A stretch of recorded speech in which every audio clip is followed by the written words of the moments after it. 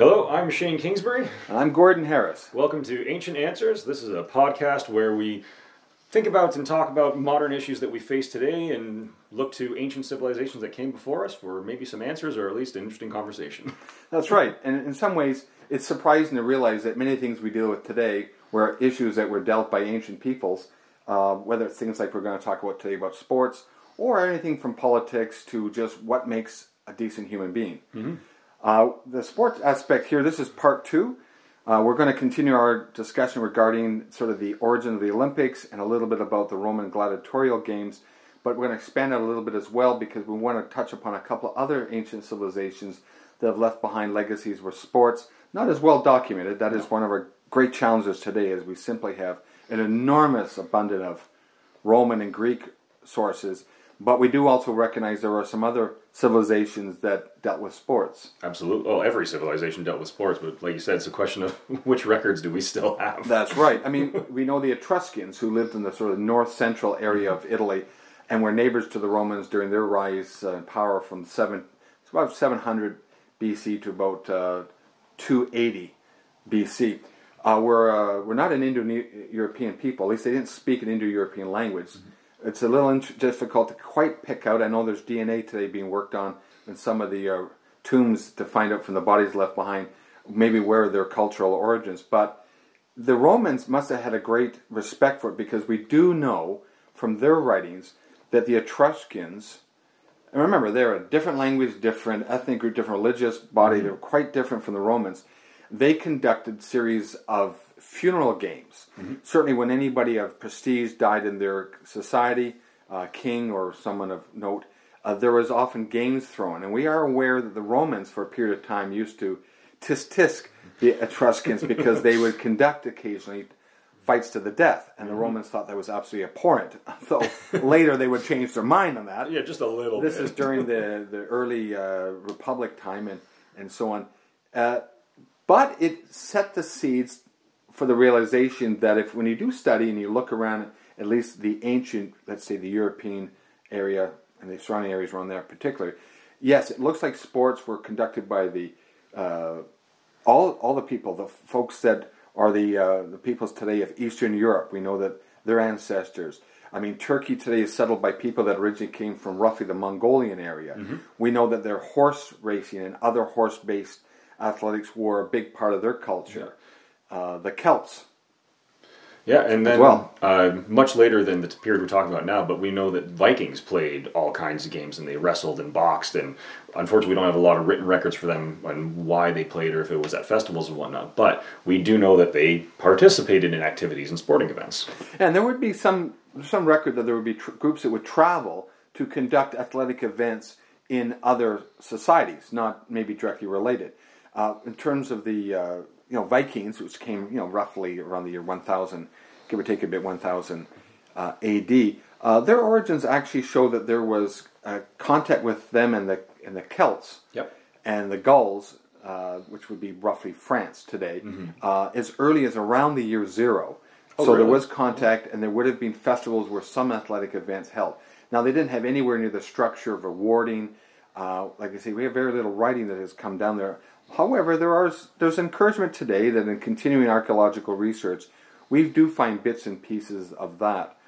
I was surprised to find as well that ancient Persians, so roughly to the year 300 BC, the time when Alexander the Great was able to occupy and conquer the ancient Persian Empire, they conducted some sports as well. Oh, yeah? There was certainly traveling involved because the one thing the Persian Empire had created is a series of very safe highways. Mm-hmm. In fact, their greatest achievement, or one of the greatest achievements, is the fact they had a highway that went from Turkey all the way to the border of China. Oh, wow. And it was basically safe to traverse the entire route because it was guarded for commercial activity. Mm-hmm. So people did travel. We are aware that certainly ancient Persia had what we would call the traveling circus. Mm-hmm. Entertainment that would go around. We understand that athletic events were held. However, there's not a lot of writings left by the Persians. No, and just overall, the Persians didn't seem to write a lot about themselves, and the only people that wrote about them were the Greeks, who didn't really like them that much. They fought a couple wars together, so they weren't really complimentary. That'd be like if the only source we had for World War II Germany was Russia. That's kind of a good analogy. And so, that's right. We've got to... But the interesting thing was that on a number of the commentary and some of the carvings that there seems to be what appears to be some sort of athletic-orientated depictions. Now, what the nature of the sports were not, we do know that horse racing and other sports with horses was a big deal. In fact, not that the Romans didn't have their own horse races with the chariot races and everything else, but the variety of horse athletic events is much more established in what we would call the outlying areas, and certainly into the Germanically held tribe areas as well. Now, sports go around the world. I found it was interesting to find out, of course, if we go to Mesoamerica. Oh, the Mesoamerican ball game? That's right, the famous ball game. It's, in some ways it's being resuscitated. I mean, they do hold these events currently now. They try to reconstruct a game that was played with a... it was a 9-pound rubber ball. Yeah, a 9-pound rubber ball. This is not soft, bouncy rubber. This is hard rubber. Or a human skull. That's right. And they would basically hip kick it. Didn't necessarily use their feet that much. Knees, thighs, the hips, the shoulders, not the hands. Yeah. And their head. Bouncing a ball, keeping it in the air live, and then trying to maneuver down as teams of up to, I understand from the reading I did, up to 20 players per team, if not more sometimes for celebration events, and then simply try to knock it into a stone hoop that's positioned between 8 and 10 feet high in the air. Yeah, there have been all kinds of iterations of that game over the because it was played for thousands of years. When it's a game with a rubber ball, it's pretty simple. You can adapt as you go. Sometimes there's evidence to suggest they might have used curved sticks for some variations, so almost like a field hockey. They might have worn padding. The rules seem to be a bit of a mix of like a netless volleyball, soccer sort of thing. And it's interesting you mentioned those stone hoops because the playing area would vary depending on where you were, and the stone hoops at Chichen Itza were actually 20 feet off the ground. That's right. I saw that picture that those were the... Now, there was an assumption that the Chichen Itza site might have been kind of like their Super Bowl of sports. That would make sense, because it was also one of the larger fields. And we do know we have historical accounts that they had games sometimes as many as 50 warriors on each side. And they made it clear to use the description of warrior as opposed to player.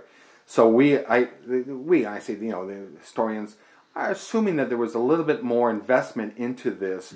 Was there professional training? Not likely. It probably was simply soldiers, military personnel that were recruited into the game. However, the legacy also that comes from this particular Mayan origin game is that the losers got sacrificed.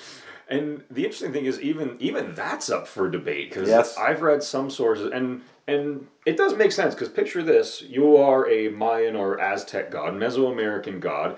There's a game that's being performed in your honor with warriors from your people, and then the losers are being brought to your tent. No, I don't want the losers. I want the winners.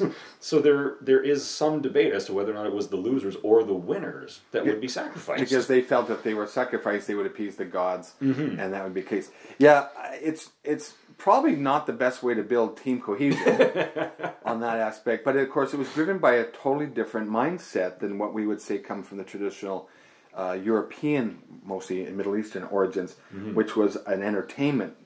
A lot of what we understand, the way the sports were played in the Mesoamerica and in the New World prior to the onset of the Europeans, was in fact they were religious. That's right. Spectacles. Yeah, because we talked in our previous episode of sports about the militaristic origins, and we unfortunately ran out of time before we get to the religious aspects of it. But it's very important to mention that they did both, and this Mesoamerican game seems to be a mix. Because I actually didn't realize that it was warriors that were selected to participate. They didn't have actually athletes in the sense that we saw it. We saw it as a chance for the warriors to find out who was the most blessed, the most appointed by the various deities that surrounded the culture. So now, very much a religious event then. Yes, very much so. It is interesting when one delves into what we perceive as the psychology of those societies. I mean, again, it's the same situation a little bit with the Persians. It's their enemy that wrote the story, and that unfortunately would be the Spanish conquistadors and the Spanish occupation as a colony. They're the ones who wrote it. They were not inclined to write favorably about it because they wanted to pitch a case that these people needed to be converted.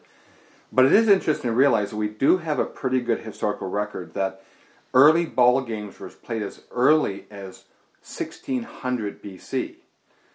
Now, the games probably evolved, but there was certainly what we would call a version of soccer. Oh, yeah? That was played. Probably before the design came in about an arena, but there was basically it was a ball-kicking game that was played where there would seem to be run at some of the festivals and events. Again, the historical record is so piecemeal. But it's interesting to think about this, that in spite of the fact that sports played for different reasons between, let's say, the East and the West, well, actually, even let's define it as East is the European and Mediterranean. The West would be, we'll say, the Americas. The human beings seem to be, no matter where they are in the world, and this includes even the ancient Chinese cultures and Asian cultures, prone to having some sort of athletic event for some sort of celebration reason. And so the origins of our current athletics today in the Western world are not solely from the Greco-Roman, although I think the structure has probably come to us clearer from them because we have more documentation. And of course, we have a culture in the West that adores, quite frankly, Greek and Roman history and thought and philosophy. But it is the fact that the human being is interested in playing physical competitions. And I find it very interesting that when you look at cultures all over the world, so as I mentioned earlier, I didn't realize that the Mesoamerican ball game was played by warriors. I knew that it was a religious festival, but there's a lot of overlap between sport and warfare, both being tributes to various gods of cultures. And that's something that's seen all over the world, where whether it is an athletic event or whether it is warfare, it's seen as honoring gods, and it'll be, I dedicate this victory to you, and this competition is for you, and it's at these religious festivals, and that's the kind of theme that you see all over the world across many, many different cultures. Well, of course, in the pursuit of any kind of athletic event, we'll phrase all these sports as athletic events of some nature. There always needs to be a place to hold them. That's true. And it wasn't just you just ran them everywhere, although there would be sometimes traveling athletic events. But of course, it was the whole investment that was eventually made by states and individuals into what we would call arenas or stadiums. Yep. And that has its own interesting aspect to our world today, because if there's one thing we deal with in our modern sports culture is who's paying for the stadiums. Yeah, and that is an issue that we find a lot in modern sports, and we touched in our last episode about the salaries of players, but we never talked about the facilities themselves.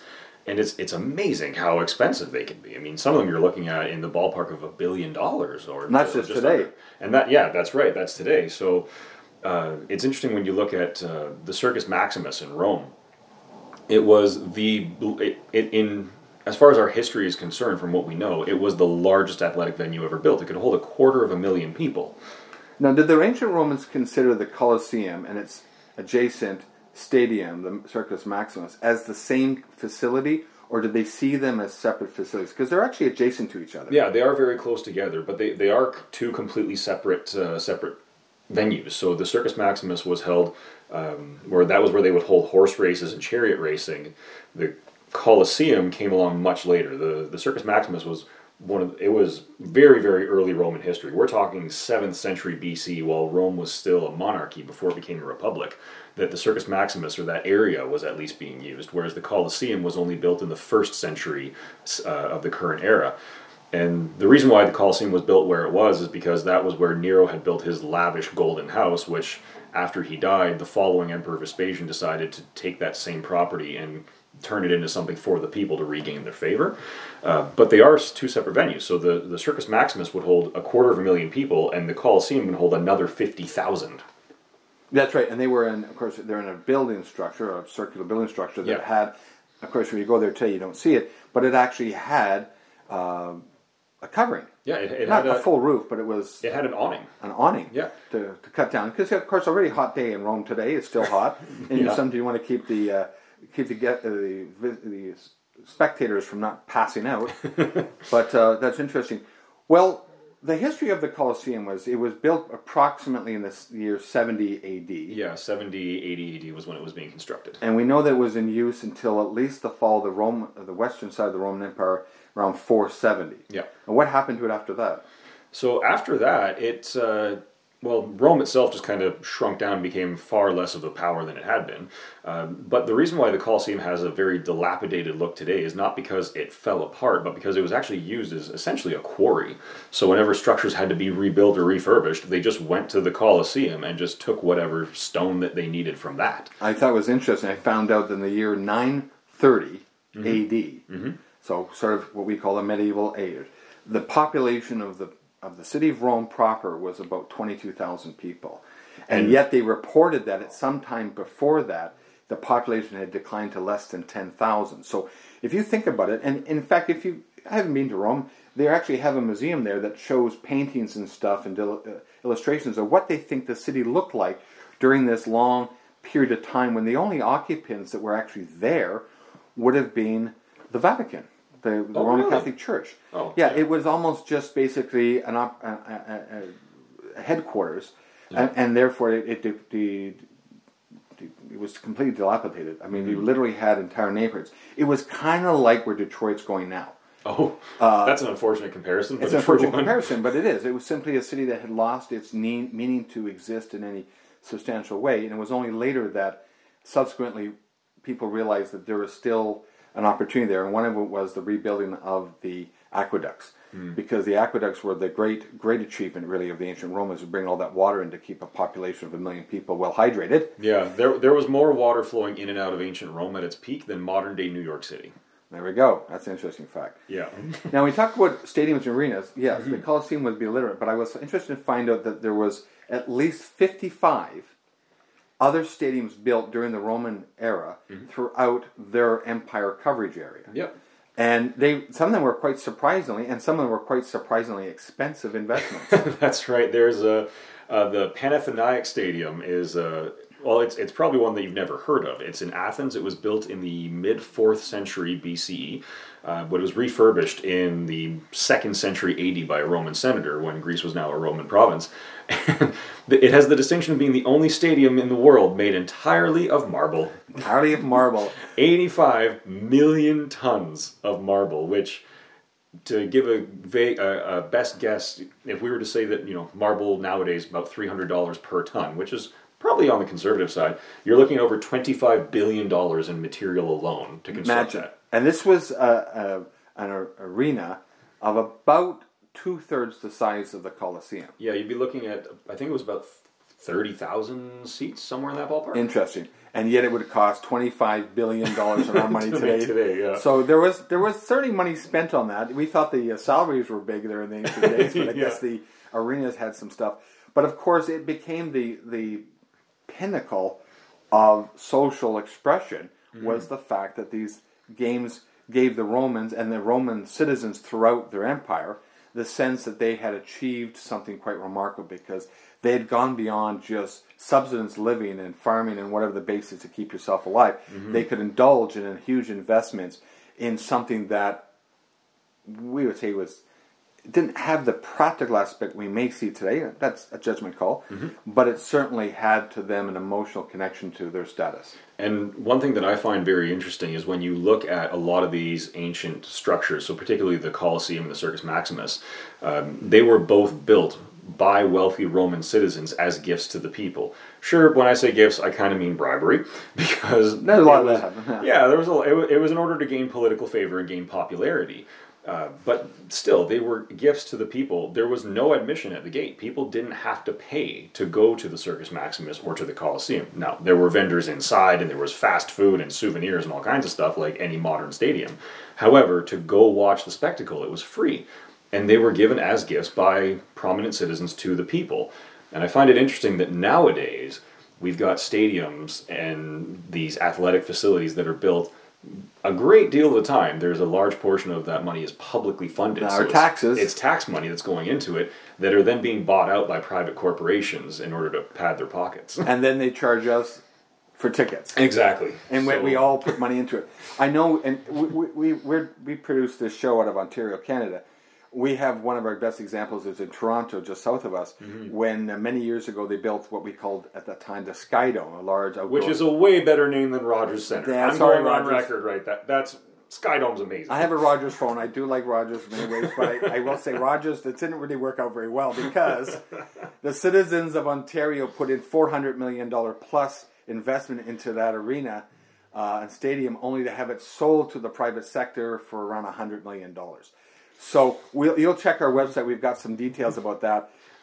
My thought is I never got any free football game tickets or baseball tickets for my tax dollars. I'm a little bit disappointed. I was born the year that the Sky Dome came out, so I never really had a chance. But there's one difference between the ancients peoples and us today is sports is a big business. We appreciate everybody listening to our podcast. We're having fun. Mm-hmm. We want to be able to share with you some insights about the things we deal with today, in this case with sports, and how ancient peoples dealt with them, both the historical record, but also the way they saw things a little different from us. Mm-hmm. So I'm Gordon Harris. And I'm Shane Kingsbury. And thanks for listening to Ancient Answers. We'll catch you on the next episode.